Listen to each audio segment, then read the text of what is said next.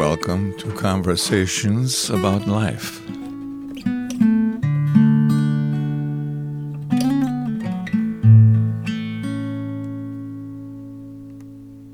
right. Thanks, Kevin, for being a guest on my podcast. And so I met you through my sister. You're a friend of my sister's. You live nearby. You're into fishing. I know a few other things about you, but just how else would you introduce yourself, would you say? Well, I'm a carpenter. Carpenter? By trade. Okay. This is just a talent I have, and I've come to grips with that, and I like it. I enjoy it. Mm-hmm. I am a truth seeker, if you wanted to know the title of my name. I love the truth. Give it to me straight. If you find it, let me know about it, because I don't want to waste any more time. Time's the only thing we can't get back. Okay, a truth seeker.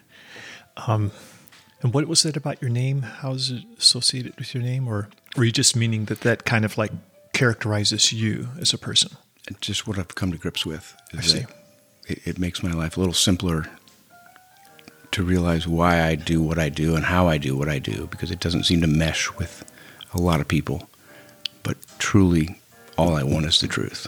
And if you give me truth, then I want to hear from you. And if you can't give me truth, I'll put up with you. Okay. Well, that's interesting, because... That's Bible, though. Yeah. Because I have to do that. So that's... like I've thought about that too, like truth as being like a kind of a way forward in a confusing situation. Like sometimes things get messy and it's hard to know just what to do. And like sometimes just speaking the truth as clearly as possible. And it's just kind of a way to go forward in the situation. And you don't know what's going to happen. Because the truth kind of takes things out of your own hands. Like I think when we are not truthful, the motivation for it is like we're trying to be in control. So if I'm saying something in a particular way so that you'll have a particular impression about me or the situation, I'm trying to control the whole thing. But if I'm just blurting it out, letting it fall, and letting whatever happens, I'm kind of taking my hands off. And Amen. Just saying, absolutely. I agree with that 100%. Yeah. Yeah. And you come up with the truth that you believe to be true, or at least close enough, and maybe that person's far enough off that you get an idea that maybe they're not looking for the same thing you're looking for, but you can draw them closer, and it becomes like I must say this to you, or else you're going to go down a path that is going to lead you somewhere where I got to bring you really far back. Like, don't go all the way down that path. Let me stop you where you're at. And I struggle there. So for me, I can kind of recognize how I need to speak the truth and try to act according to the truth best I can. But as far as other people are concerned, I normally just kind of feel like I don't know the situation well enough to discern what's right for them, so to speak. And but it sounds like you're kind of like can discern someone's going down the wrong path and they need to hear something or another, and you're kind of trying to intervene. Only if it's a path that I've been down. Okay. If it's something new to me, mm-hmm. I'm an open book. I will follow anybody, which is probably what got me into more trouble in my life than anything, because that sounded fun or that sounded interesting. And I'll go down that path with you until I find out this is not working. This is not... I think I've always had an idea in my life from a very young age, 3 years old, where I want to give... It makes me feel really good to make other people feel really good. Because I know what feeling really good feels like. My whole life felt really good. Nobody impeded me from feeling good. I got to play. I got to do all these things. I didn't learn anything about the tragedy of life and what I think, it just is. Life is tough. Nobody taught me how to deal with that. So I lived a very sheltered type of life. But I always enjoyed other people. I didn't want to see them hurt because I didn't hurt. And I'm like, what's causing you to hurt? Don't drop your ice cream. Here's my ice cream. Here's my balloon. Don't, because I didn't want to see them hurting. And that was from a very, very young age. And try to explain that to people. To me, that's truth. That's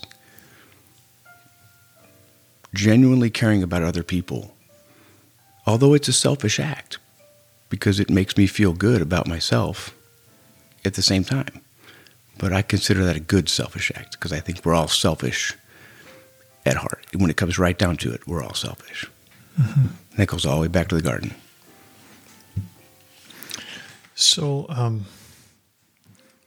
okay, so like on the kind of the topic of truth and stuff, which is kind of interesting to me, like is that more of a recent thing for you, or like just the emphasis on seeking the truth and so forth, or where did that start, or just whatever you might have to say about it? Like, how does it fit into your life and stuff like that?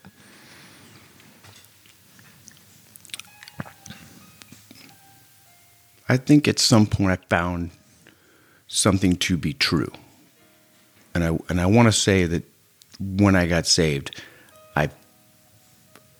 I found truth in that. And I held on to it because it proved itself. And I was asked to prove it by the book and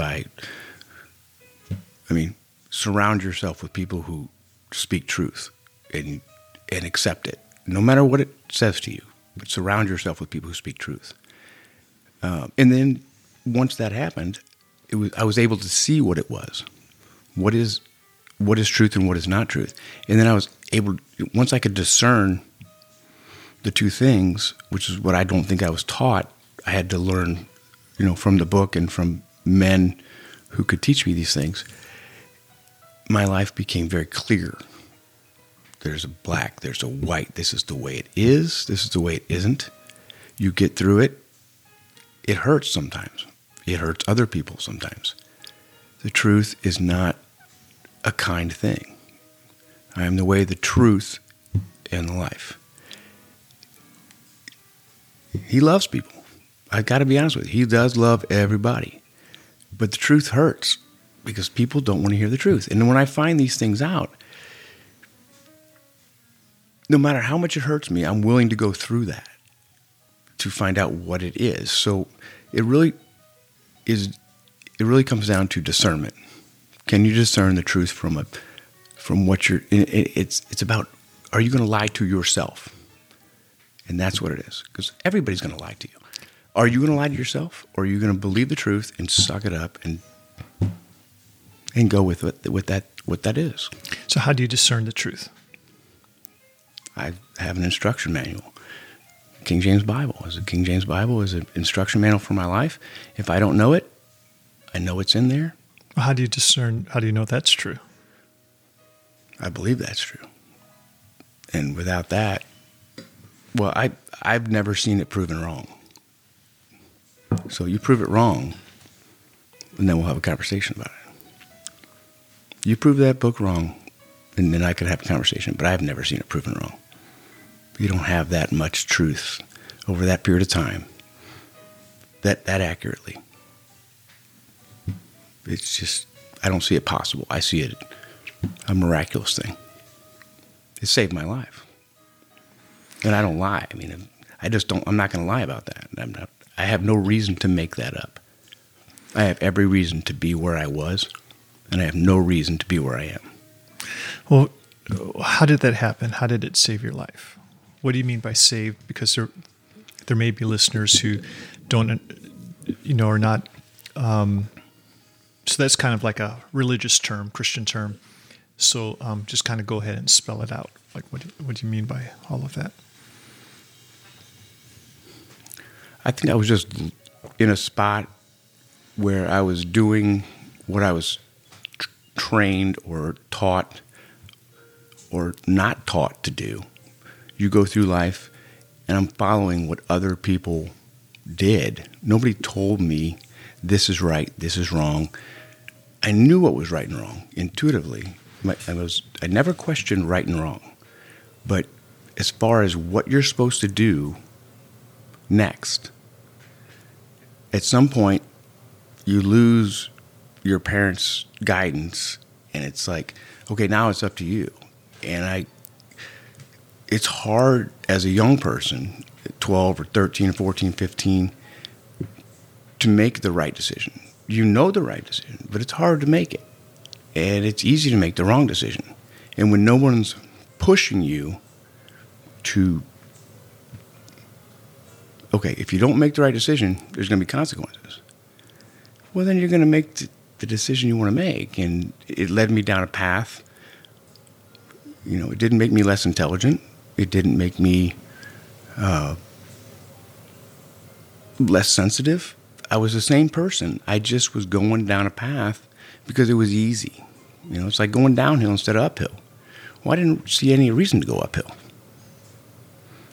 And when I got downhill and it was the end of the road and there's nothing there, somebody showed me, okay, do you want to go back up this hill? It's not going to be nice because now you're all the way at the bottom of this hill.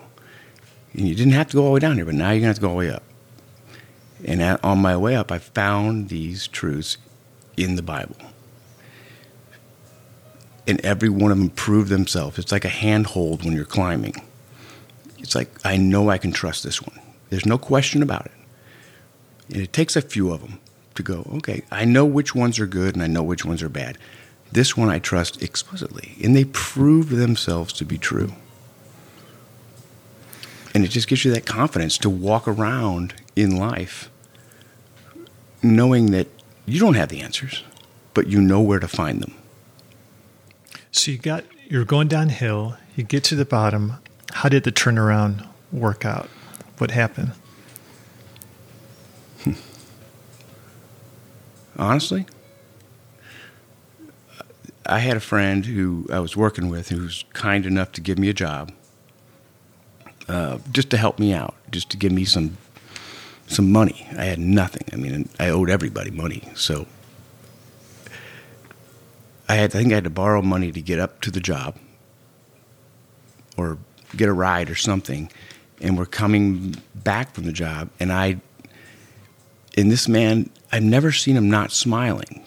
And I knew him, and I knew where he lived, and I knew his family. And it wasn't like he was living in high on the hog, but he was happy. He was joyous. He was laughing about everything all the time. And I'd known him for 3 years, and I'm quite certain that he has mentioned why this is. I didn't hear it. But at some point I said, listen, man, whatever it is you have, or wherever you're on, I'm all in. Give me what you got. You know, I'll find the money to buy what you got. And he pulled the car over, and he opened up his Bible, and he said, this is what I have. And he offered that to me. And the way he told it to me, or the way the book read me, sounded right to me. And he said, and I said, what do I do now? And he said, well, just come to church with me on Sunday. Meet me at my house. My family and I were going to go to church. And I did. I never questioned it. So you were literally thinking that he was on some kind of... I thought he was on some kind of drugs. Okay. Like some kind of good drug I'd never heard of. Because I'd done, most of them. Okay. And I'm like, whatever it is, man, you got a good mix there, whatever. Mm-hmm. And it wasn't drugs. It was... Okay. It was, he had confidence in the book, and he lived by it. He wasn't perfect by any stretch of the imagination. He did things that, I'm sure he wouldn't want me to tell anybody. Mm-hmm. But it didn't make him less of a Christian made him less of a Christian, didn't make him less saved, because he believed what he was saying to me. And I knew that if anybody I knew he was a good friend. He wasn't going to lie to me about this. And when he did that, and then 2 weeks later, he gave me a Bible. And we're still going to church, and he took me to a good church that didn't mince words. There was no question about what it said in here and then what they said in there. And so those words started to match up, and people just started to glom on to me because I was on fire. I just needed something. Give me something more than I have. Mm-hmm. And it was just it was a snowball. It seemed, looking back, it looks like maybe it took a long time because, I didn't understand anything. But I was willing to listen to all comers. And then I learned discernment. It's like, okay, well, don't listen to everybody. You've got to listen to the people who are, if it doesn't come out of this book, watch. So discernment, I think, was probably the biggest lesson I had to learn. Learn to discern the people and the truth and how to find those things. And I can see, and I've always had that in my life where I could see things in people. I can see it walking down the street. What should I talk to this person? Should I run from this person? Should I engage this person because they have something to say? And it's been very clear to me. And I can, even if I don't know right away, within 5 minutes, I'm like, either stick around or run. So praise the Lord for that.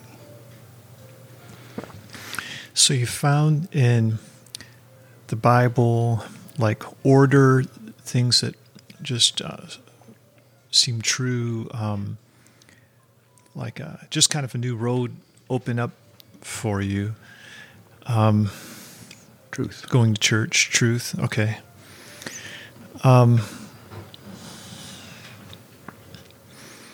And then, so what kind of,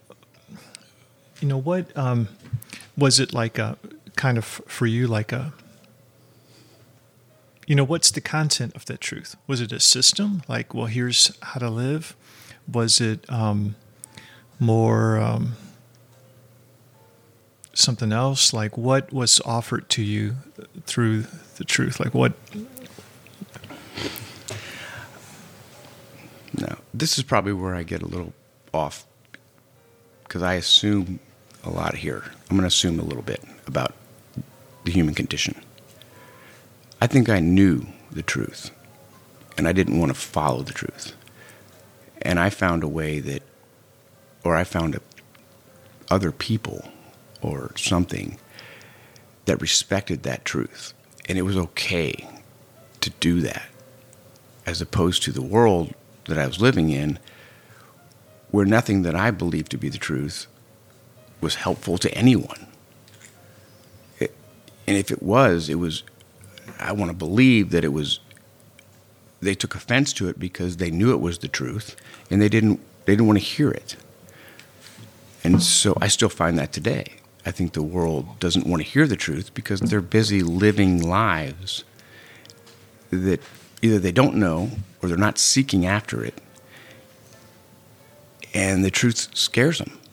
The truth is scary because it's not always, just because you find the Lord doesn't make it happy. You want justice? We'll talk about justice. We can have a whole conversation about justice. I don't think most people want justice because what do you have in your pot when it comes to perfection?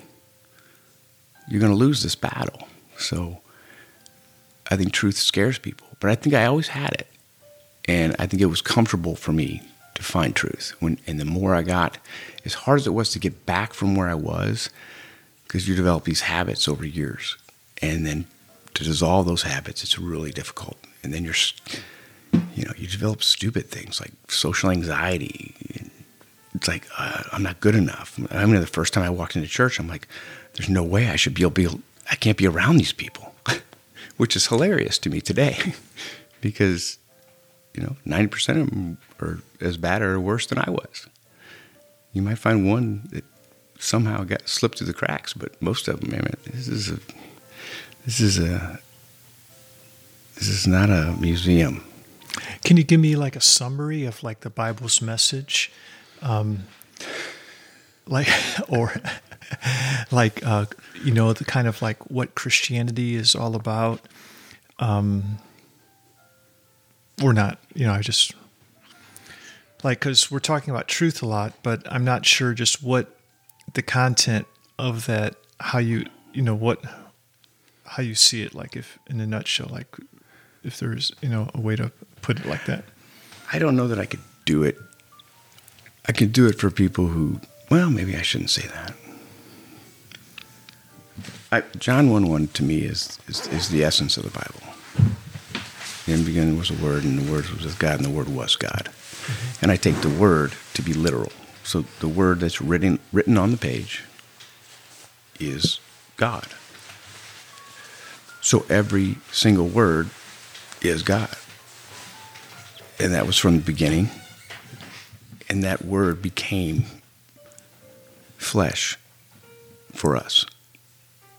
And so I take each word, each syllable, everything, and the Bible says that every tittle, every dot of what that is true. And some people say that's faith, and I think it is faith to read it. But once you read it, it becomes a solid rock because I believe that every single question that you could possibly ask is answered in that book. If you look. Do you put the fork on the right or the left? Exactly. And these are the gray, quote unquote, gray areas that we find all over our lives. I don't believe there's a gray. I think gray is made up to make us feel better about the fact that there is a truth and there's a lie and there's black and there's white. And if anything in between is something we made up to make ourselves feel better about not being able to achieve something. And this is where Jesus comes in. It's like, you don't have to achieve these things. But there is a truth. I am here to mediate between you and the truth because you can't do it by yourself, but I can. Because according to God, we're all dead. He's done it twice. He'll do it again. But with Jesus, we get a chance. He's a mediator. He's our lawyer. Just point to your lawyer. Don't say anything. Just point to him. You have nothing to say about this matter because you don't, as much as you love the truth, you don't know it. You're just seeking after it. Okay, so with Jesus, we have a chance. Like, what does that mean? Well, we have security. Security? Because he said he will. Okay. And I believe that. And I don't know. Where do you fall on that? I mean, on what? Is this a truth? Or, because a lot of people would argue, okay, well, you're talking about a man that lived in history. We all know that to be true. Right. Where's the truth in that? So you're asking me, is Jesus the truth? Is that what your question is? Is he what he says he is? Is he the way, the truth, and the life? Is he the Word? How do we know that? Yeah. And why do we believe that? Or why do I believe that? Right. Is that what you're asking me? But that's what I'm asking you. I mean, can you see some truth in that? I don't know. I mean, it's a tough question because people will ask you these things. Yeah. And just kind of stopping and thinking about it for a minute as far as like just kind of the why. Jesus, of course, he's a man in history, but the claims that are made about him through the Word, are pretty extraordinary. Claims that, like John 1:1 that you mentioned, in the beginning was the Word, and the Word became flesh, and referring to Jesus. And so as far as like the why, is he the truth, and like why would we believe that? I think there's different things. One is that there is the historical claims, and for me, not being a professional historian, I don't know how much confidence I can have in that. I can think like, yeah, it makes sense. I mean, the writers of the New Testament seem to believe that God raised him up from the dead. Okay.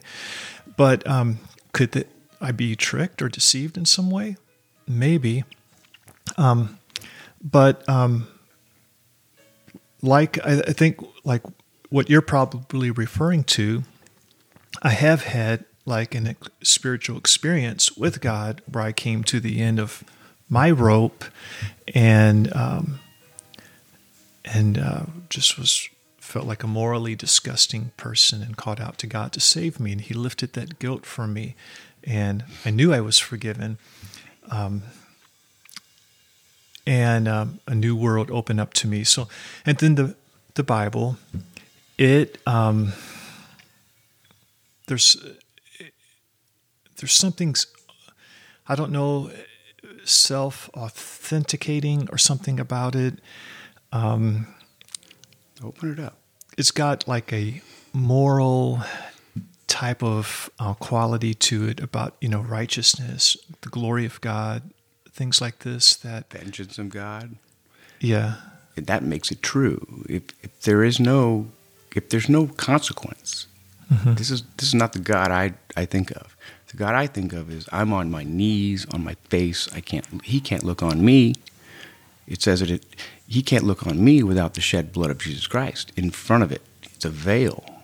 He can't see me. He can't look on sin because He's perfect. That makes my God more real. The more unreal the book is when it talks about God, the more real He becomes to me. Because if He's as real as me, well, God bless, you are too. And I don't need you as my God. What I can see, what I can touch, what I can explain, I don't want as my God, because I've seen and touched and explained a lot of things and been really, really wrong and fallen way short. So the fact that it's surreal just proves itself more to me. And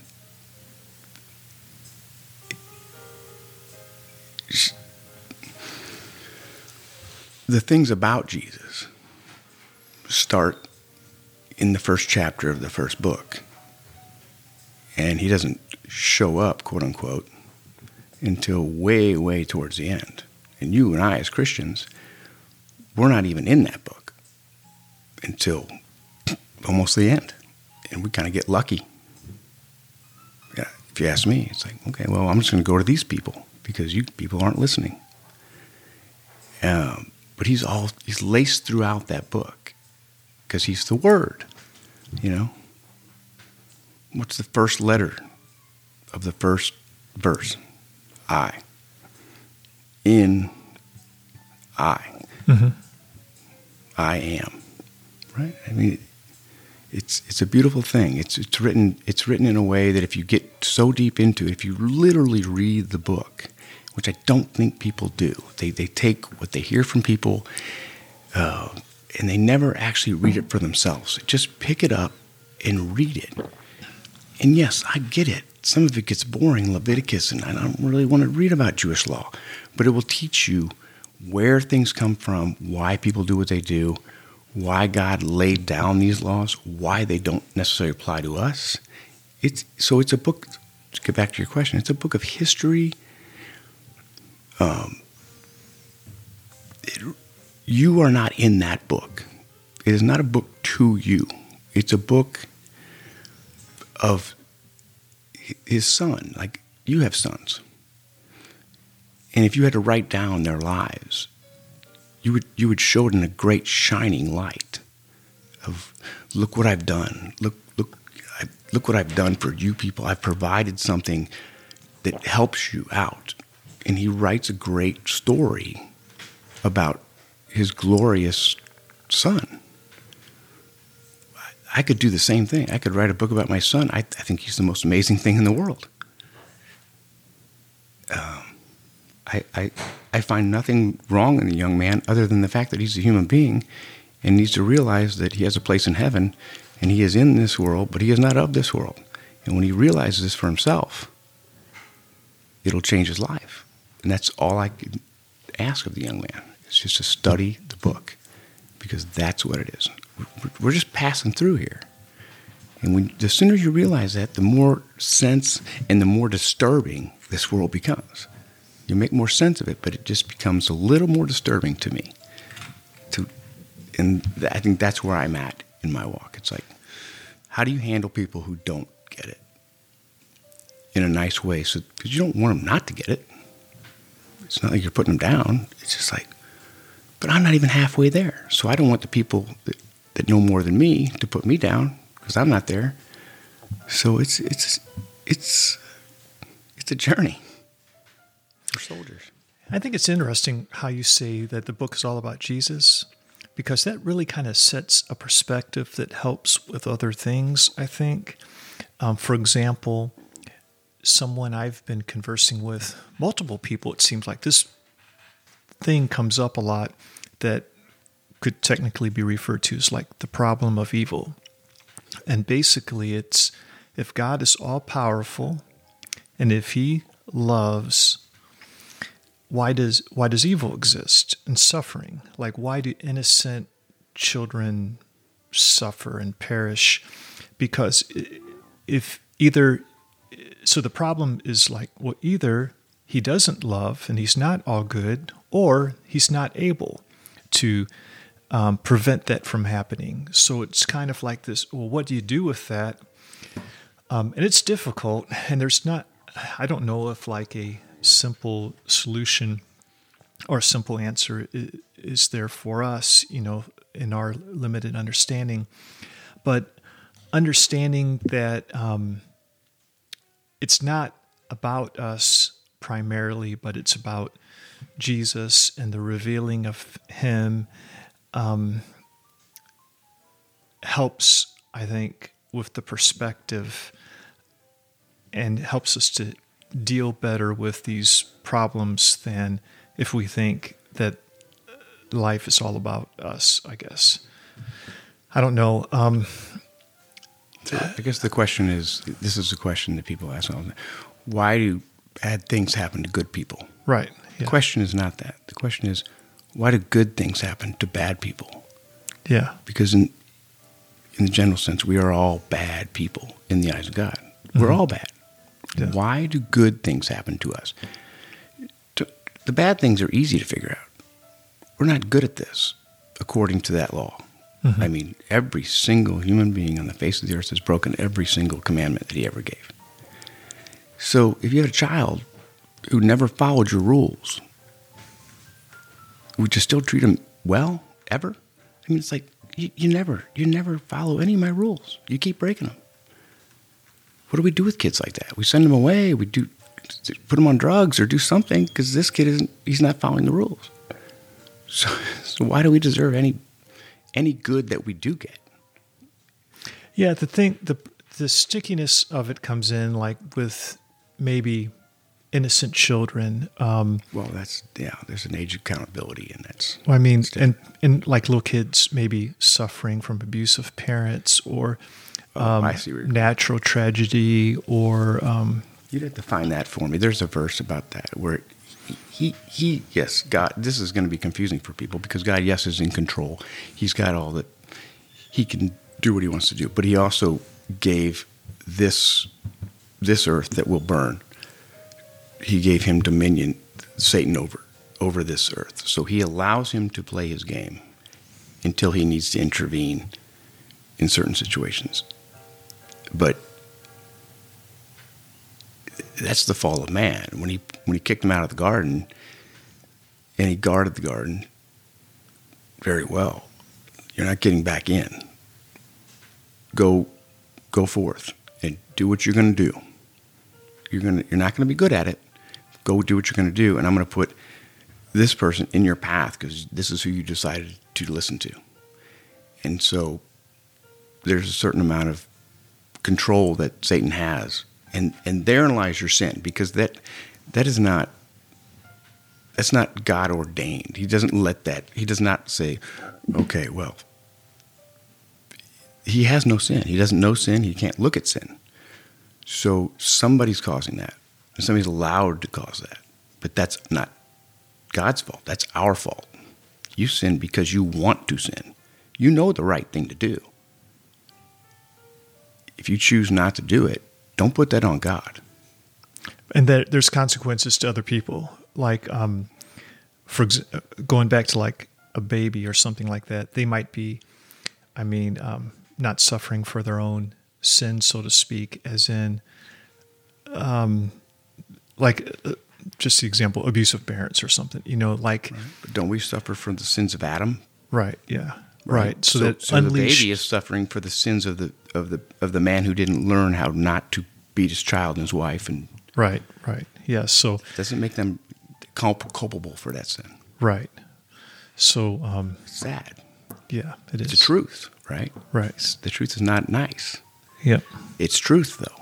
It is true. This kid did not deserve to grow up like this, and they may grow up to do really crazy, wild things that put them in prison.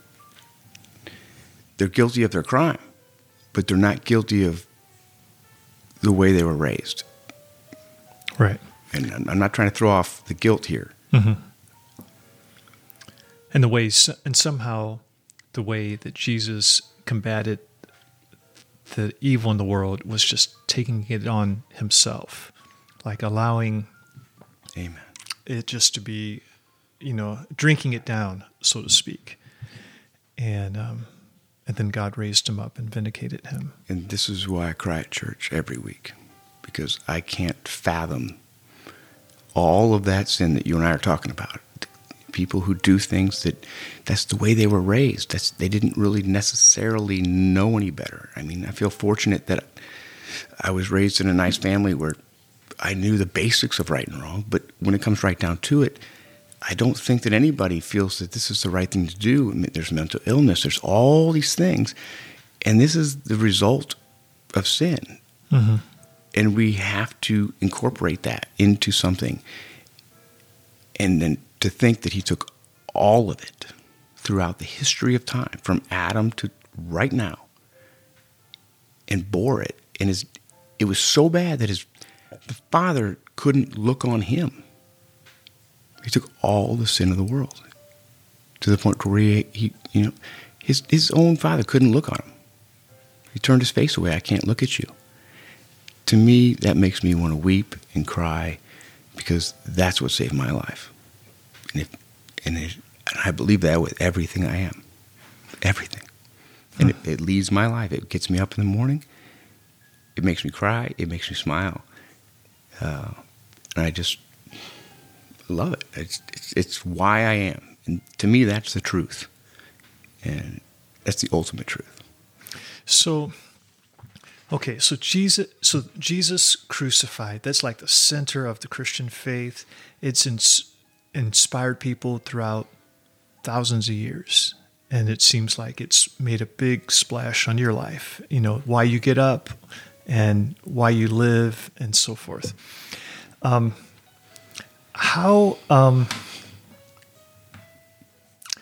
that just come without effort, or for me, Jesus spoke about, the parable of the seed, some seed gets choked out in the thorny soil by cares and the deceitfulness of riches and stuff.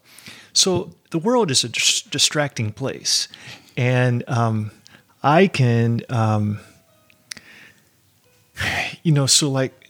cross, Jesus crucified, and all that means can have an impact on me, or it can be the furthest thing from my mind, So do you have to,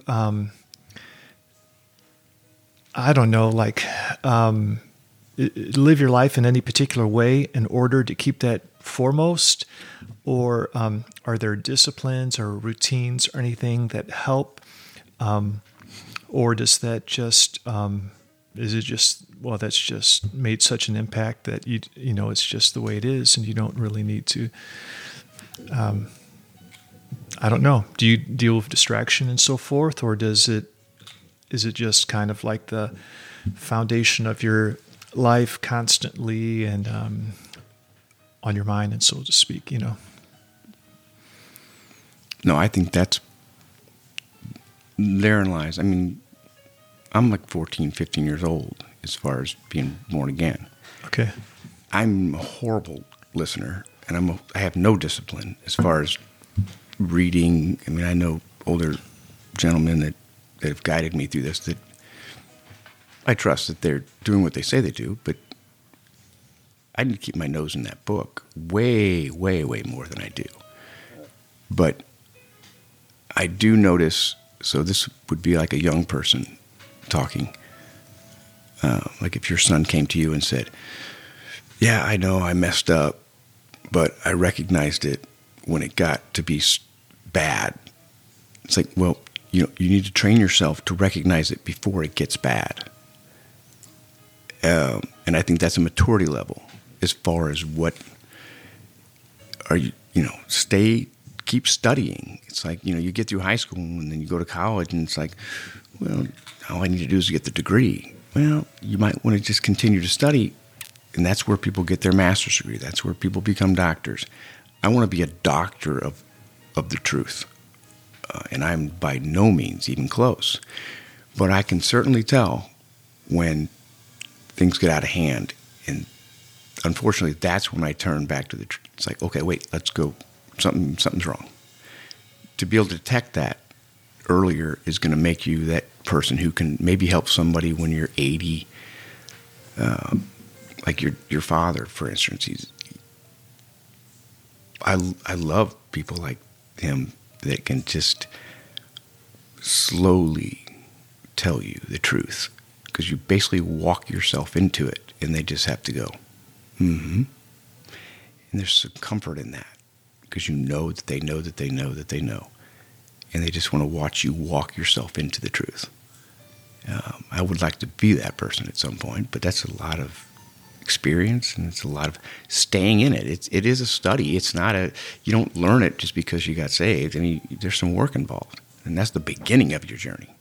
How do you deal with the heart? For example, you can become a master Bible scholar, the Pharisees were, and kind of maybe miss the weightier matters of the heart. For example, there's things I can recognize in my own heart, like maybe fleshly cravings for just wanting it all to be about me, or wanting to be kind of like exalted, so to speak, seen as special, and just kind of the focus on me. So I can identify with things like that. I was just thinking about this recently, and just thinking, well, like, how's that heart work done so that it's not just intellectually knowing more about what this verse says, that verse says, but like our hearts are really being transformed, so we're being more satisfied in the Lord, content, humble, and not like just wrapped up in me. You said it right there. That's it, right there. Me. Because there's two things in my life: truth, mm-hmm. and there's one sin, and that is pride. Okay. And every single sin you can possibly think of that's ever been committed, if you talk about it long enough, it will eventually end up at pride. Mm-hmm. And so, yes, we are egotistical. Mm-hmm. And I want to know more. I want to believe I know more.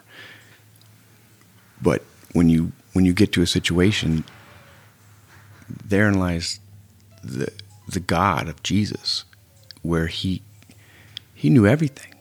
He knew it all, straight up, straight down. I don't pretend to know that. But he met people where they were easily. And they never thought for a second, the woman at the well never thought for a second that he was judging her. She was comfortable with that.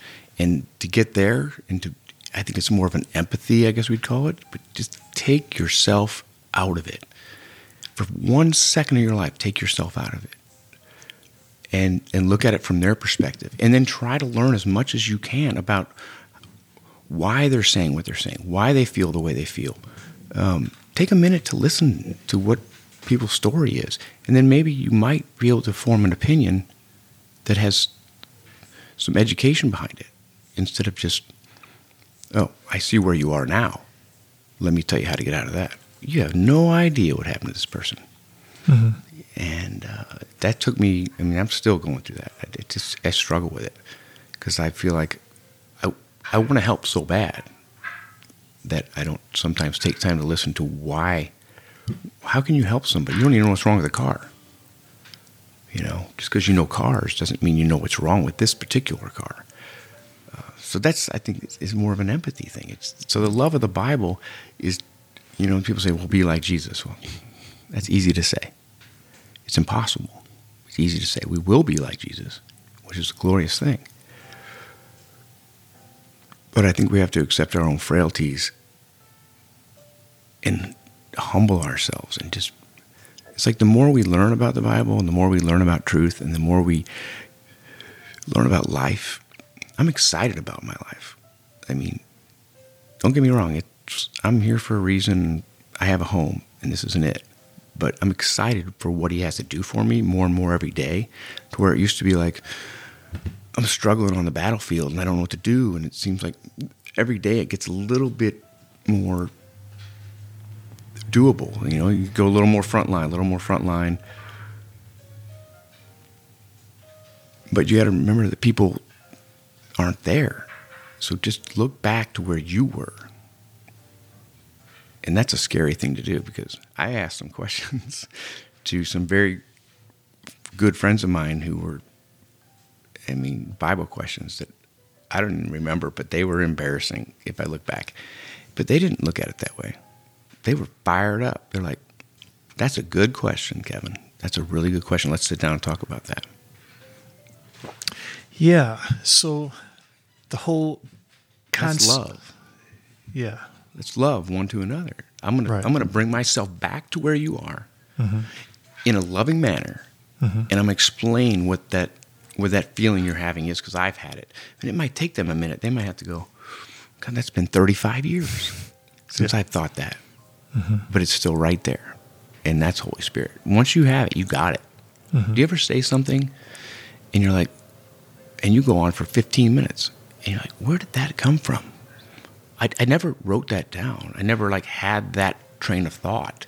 I didn't write a sermon. I didn't make up for a college class. It's just like this, what do they call it? Train of consciousness or whatever. And it just goes out. And it's like, man, I should have been recording this because that's pretty good stuff. Yeah. And it's not from you. I love that. Yeah. So heart work, it sounds like, the transforming of our heart, if we can let the word, the story of Jesus humble us where we see ourselves in it more as adoring him rather than it all being about us, or so to speak, that could move us a good step. Amen. In the right direction. Absolutely. So the meaning of life, we've been struggling with this one. This is tough for people I know. It's like a tree falling in the woods. These are all easy questions to answer. I love how they base entire philosophy classes around this stuff. The meaning of life is a very simple thing, and that is to spread the gospel of Jesus Christ. When you do this, if you want to or not, get on board. That's the meaning of life. That's why we're here.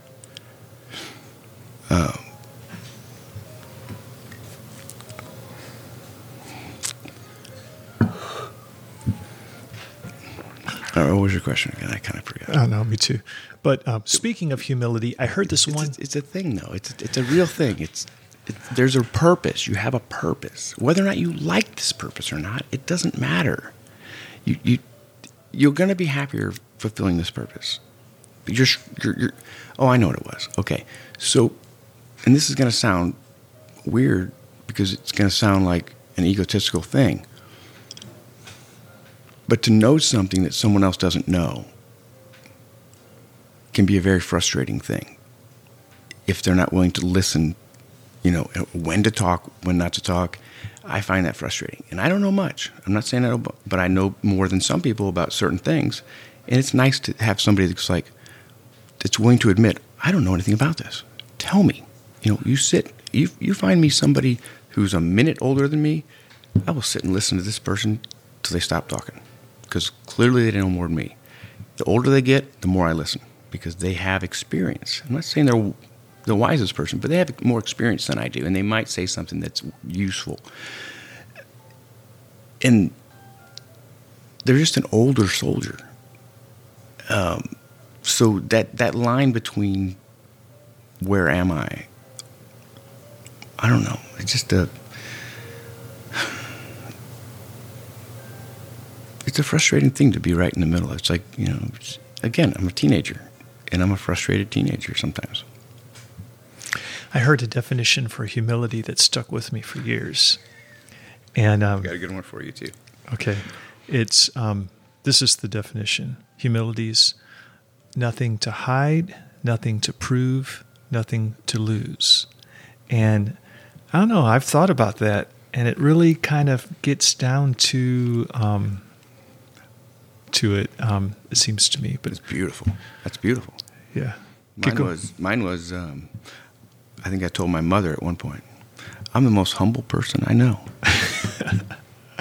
Yeah. There's a lesson in life. You say that, Nick, as soon as it comes out of your mouth, you're like, and I don't care how egotistical you are. You say that statement, it must make you think like, oh my gosh, Yeah. I haven't even got to the starting line yet. I'm still warming up. Yeah. That came out of my mouth, though. Oh, yeah? To your mom? Mm-hmm. Okay. Well, how did she reply? My mother is amazing. Yeah. She's a head shaker, and she'll let things go. I think she believed that she raised us in a manner that at some point she truly let us go. And she's like, you'll figure it out. Mm-hmm. I've taught you enough. Sometimes it takes a lot longer than she probably thought, but she's a truly great listener to a fault sometimes. She has a lot of things in her mind from people in her life that would probably write 17 volumes of books that people would read over and over and over, because she just is a vault, and she just takes this in, and it's like, how do you do it? Yeah. I should ask How do her. you do that? Ask her to be a guest on my podcast. You absolutely should. Yeah, I think I will. Okay, so what do you find like really satisfying in life that really resonates with you when you are doing it, involved with it?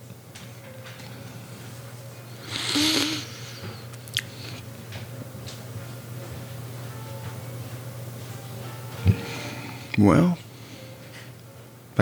like my most satisfying moments in a course of a day, I guess. Sure, Or just or a in week, general. or yeah, just whatever. Well, I love to fish, Okay. and that's pretty easy. I mean, that's pretty basic. Has but that been I going do on enjoy it. for years and years? Or? Yeah, that's probably 20 years. Okay. Not something I grew up with. It's something I had to learn on my own, like most things that I think I know. What do you get out of fishing? That's a good question. I don't know that I've ever really solved that riddle. If anybody who fishes, that there's something about that tug that's something alive on the other end, Right. that you've tricked, Mm-hmm. and not even necessarily tricked. I mean, you see little kids, they feel something pull back that they can't see. Mm-hmm. Okay, that could go a lot of different ways. Something pulls back. Dang, that's really good. I'm going to write that down. That you can't see, and it's just, there's something about that. I think it's a visceral experience, and it doesn't matter what it is. It's just okay. Now you just gave me a whole line of thought. I go down that path for a while. I just like, that's what I like. That's what I enjoy. Thank you, Will. That's what it is.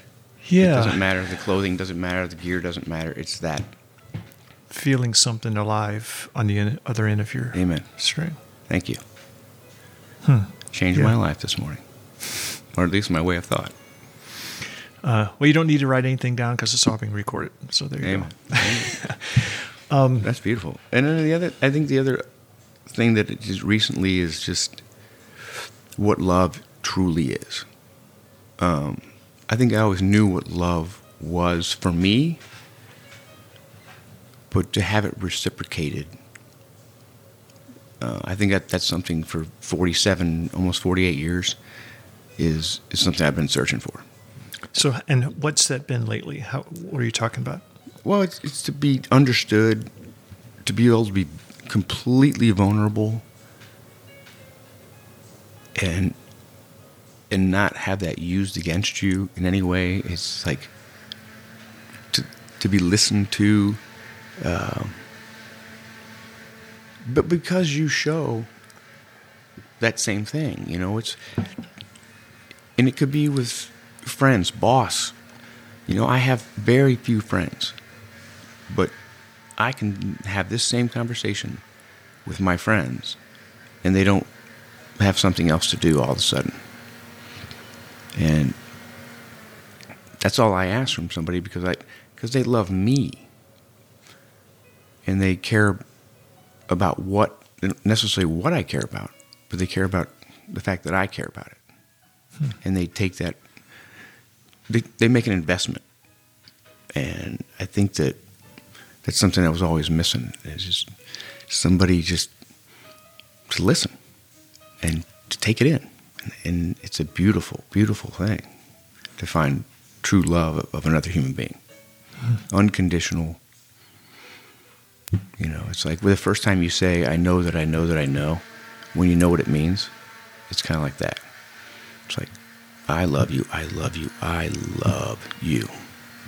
And then put the quotations around each word separately. I love you.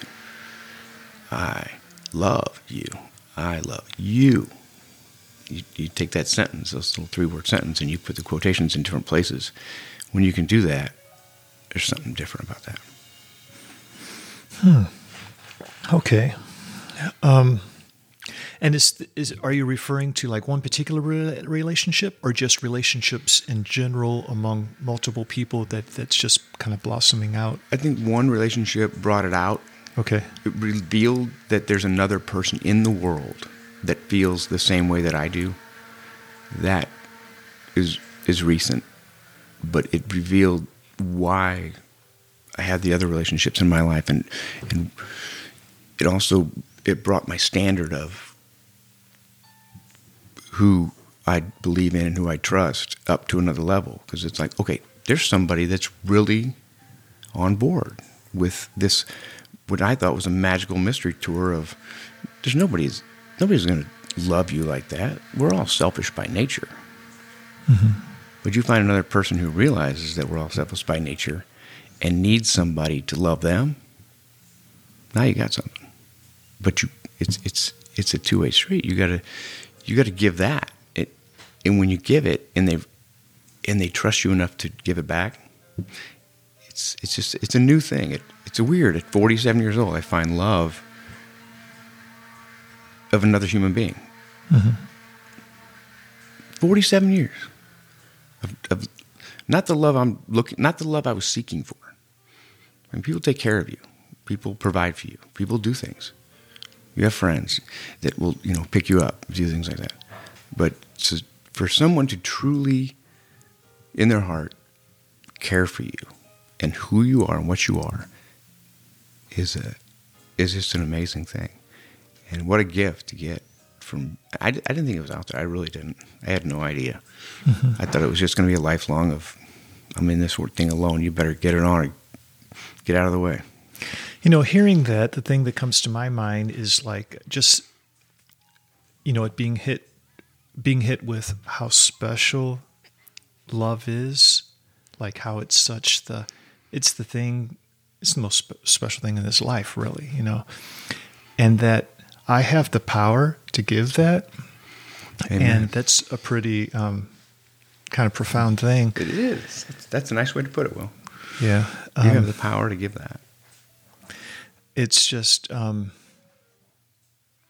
of frustrating sometimes because our lives are so full of responsibilities and cares and trying to get this done and trying to get that done and wondering, here I'm running this whole day through, and does any of it really matter? Whereas maybe, I don't know, maybe life could be, I think about sometimes, like, could life be simplified so that I'm able to give more to the most important things like connection, love, and so forth. But there are things that need to be done. Yeah, that's kind of funny because the first thing that I noticed when I met you was you certainly speak with a purpose and you seem to act with a purpose. And I'm a firm believer in you are exactly where you're supposed to be. There is no luck. There is no coincidence. There's no accident. This is God's plan. We can go to Romans 8:28 and we can do that. This is not about our good. This is about His good. He's doing what He's going to do. Whether or not you want to get on board with it is up to you. All things work together for good, for His glory, for those who love Christ. And so whether or not you feel good about it doesn't matter. But where you are, doing what you're doing, is for His glory. So either do that well for His glory or go do what you want to do and see how that works out for you. I always feel like I'm right where I'm supposed to be. I am never late for anything. According to me, I mean, it's hard to explain to people, but I'm never really late because I'm right where I'm supposed to be. If I wasn't, who do I believe in? Do I believe that He's in control of this? I have my own free will, don't get me wrong. Mm-hmm. But He loves me because I love Him. So He wants my good, so what am I afraid of? I have nothing to be afraid of. I have nothing to be afraid of. The only thing I fear is the Lord. And that's for the first time in my life. And that was my whole problem, is that I feared everything because I had nothing to believe in. Yeah, I've read a proverb I think yesterday, a couple of proverbs along those lines from chapter, maybe it was 16. Yeah, today's the 17th, so yesterday would have been on chapter 16 in Proverbs. And a great book. About how plans belong to man, but the answer belongs to God, or the steps belong to God. It's like how things work out.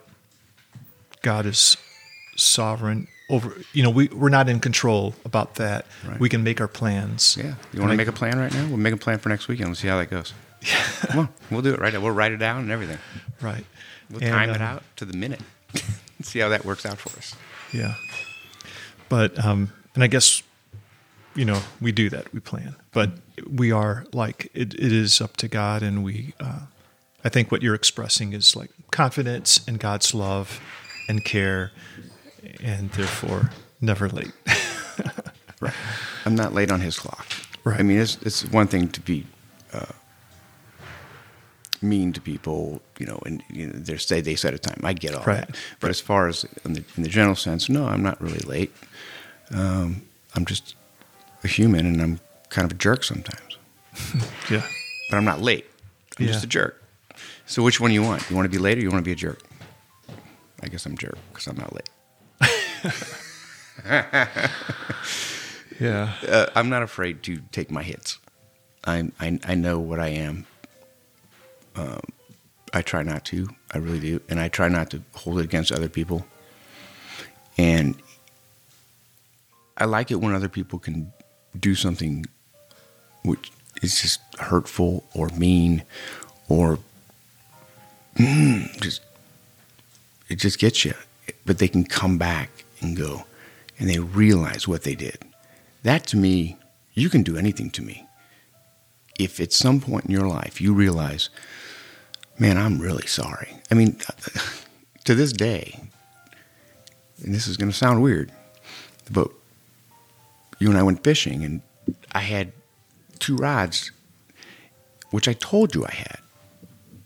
And I grabbed one and never thought to offer the other one to you. And you sat there and watched me fish, and I had another rod in the back of the car that I never offered to you. And it hurt me a lot at the beginning when I realized it. And I realized it when I was fishing. And I almost just gave you mine, and I went back and go. But it hurts me to be so unaware of other people's feelings. So I think that's a good thing to be, at least at some point in your life, to be aware that maybe you might have hurt somebody's feelings.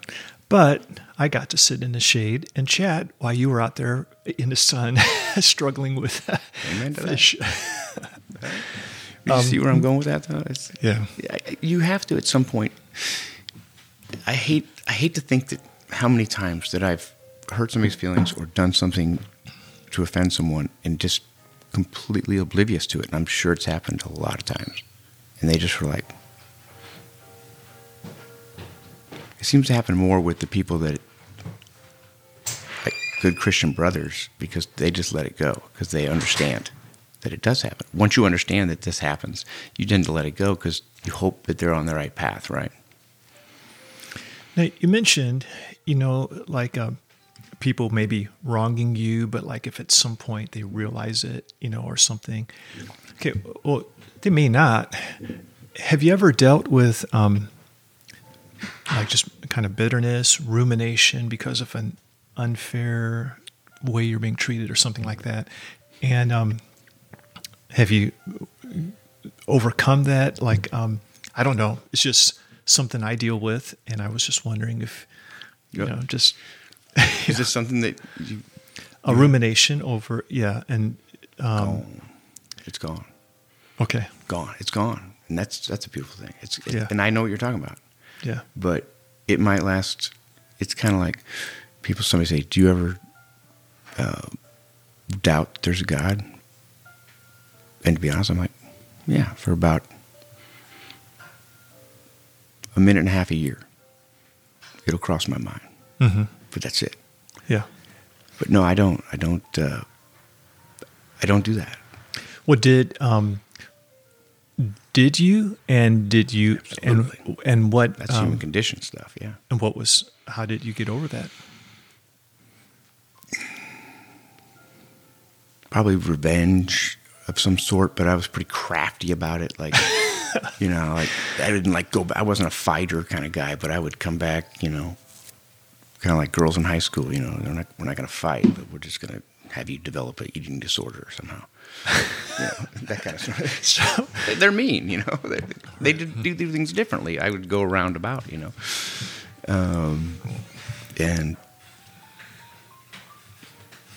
I don't know. I don't really remember doing it on purpose, but I'm sure that I feel like I always got over it quickly. Okay. But it was there, but now it's not even there. I mean, if that's what your deal is, I don't have time. I got other things. I'm past it. Right. And I feel sorry for you and I want to help you, but you seem like you're so far from asking for help at that point. If you're going to do that to someone else, that I just let it roll by. I mean, God has a plan for my life, and I'd rather get on with it, right, than deal with the wreckage of what you were dealing with. Because I just happen to be a part of your car wreck, right. So I got to keep going. My car's still moving. Yeah. Okay. Thanks. It's awesome. It's a great way to live your life. I find peace. I wake up in the morning. I'm a happy guy. A lot less stress. All right, so I guess we'll wrap up, but is there anything else we should bring up or end with, or I guess one thing, what's your routines like? Like, I guess going to church, that's a routine, but just routines in your life that helpful. You talked about the words, I guess, spending time, like reading is probably a part of your routine in some way, but like, is there anything structure to your life, like with routines and so forth, that seem to fit you well and be helpful? Besides those couple of things. It's kind of odd you asked that question, because I love routine. I enjoy structure. I would have been a fantastic soldier. Mm-hmm. I like somebody telling me what to do, as long as they're telling me the right thing to do. Mm-hmm. Get up, do this, do this, do this, do this. I'm fine with that. As long as it's the right thing to do. Sometimes I need to be told that. Yeah. And I accept that. But I'm really vagabondish about all of the things you mentioned. Oh, okay. I mean, sometimes again, I'm not doing it because I'm flaky, but I'll go where I'm supposed to go. And maybe it's, I'm sure there's apostles who's a example of that, where it's like, okay, well, you're supposed to be here, but now you're over here. And I like to think I'm doing it for the right reasons and not because I don't want to go where I should go. Like, I can't sit around anymore and go and struggle. Well, you didn't make church today because you could have gone to church today, but you didn't make it. But this became more important. Mm-hmm. You know, your son's band practice was more important than making church, which is a poor excuse. But I can't sit around and ponder that. So, yeah, I make a schedule. Mm-hmm. I rarely keep it. Okay, I see. Right. And I'm trying. I really am. Because I think structure is really good. It's especially for a young Christian. It's really good to have a structure. I just work that way. Okay. I like it. It works, oddly enough. Well, thanks, Kevin. It's been good talking with you. Good, satisfying conversation. So I appreciate your frankness, and I appreciate being a guest. Amen, brother. I appreciate it too. Thank you so much.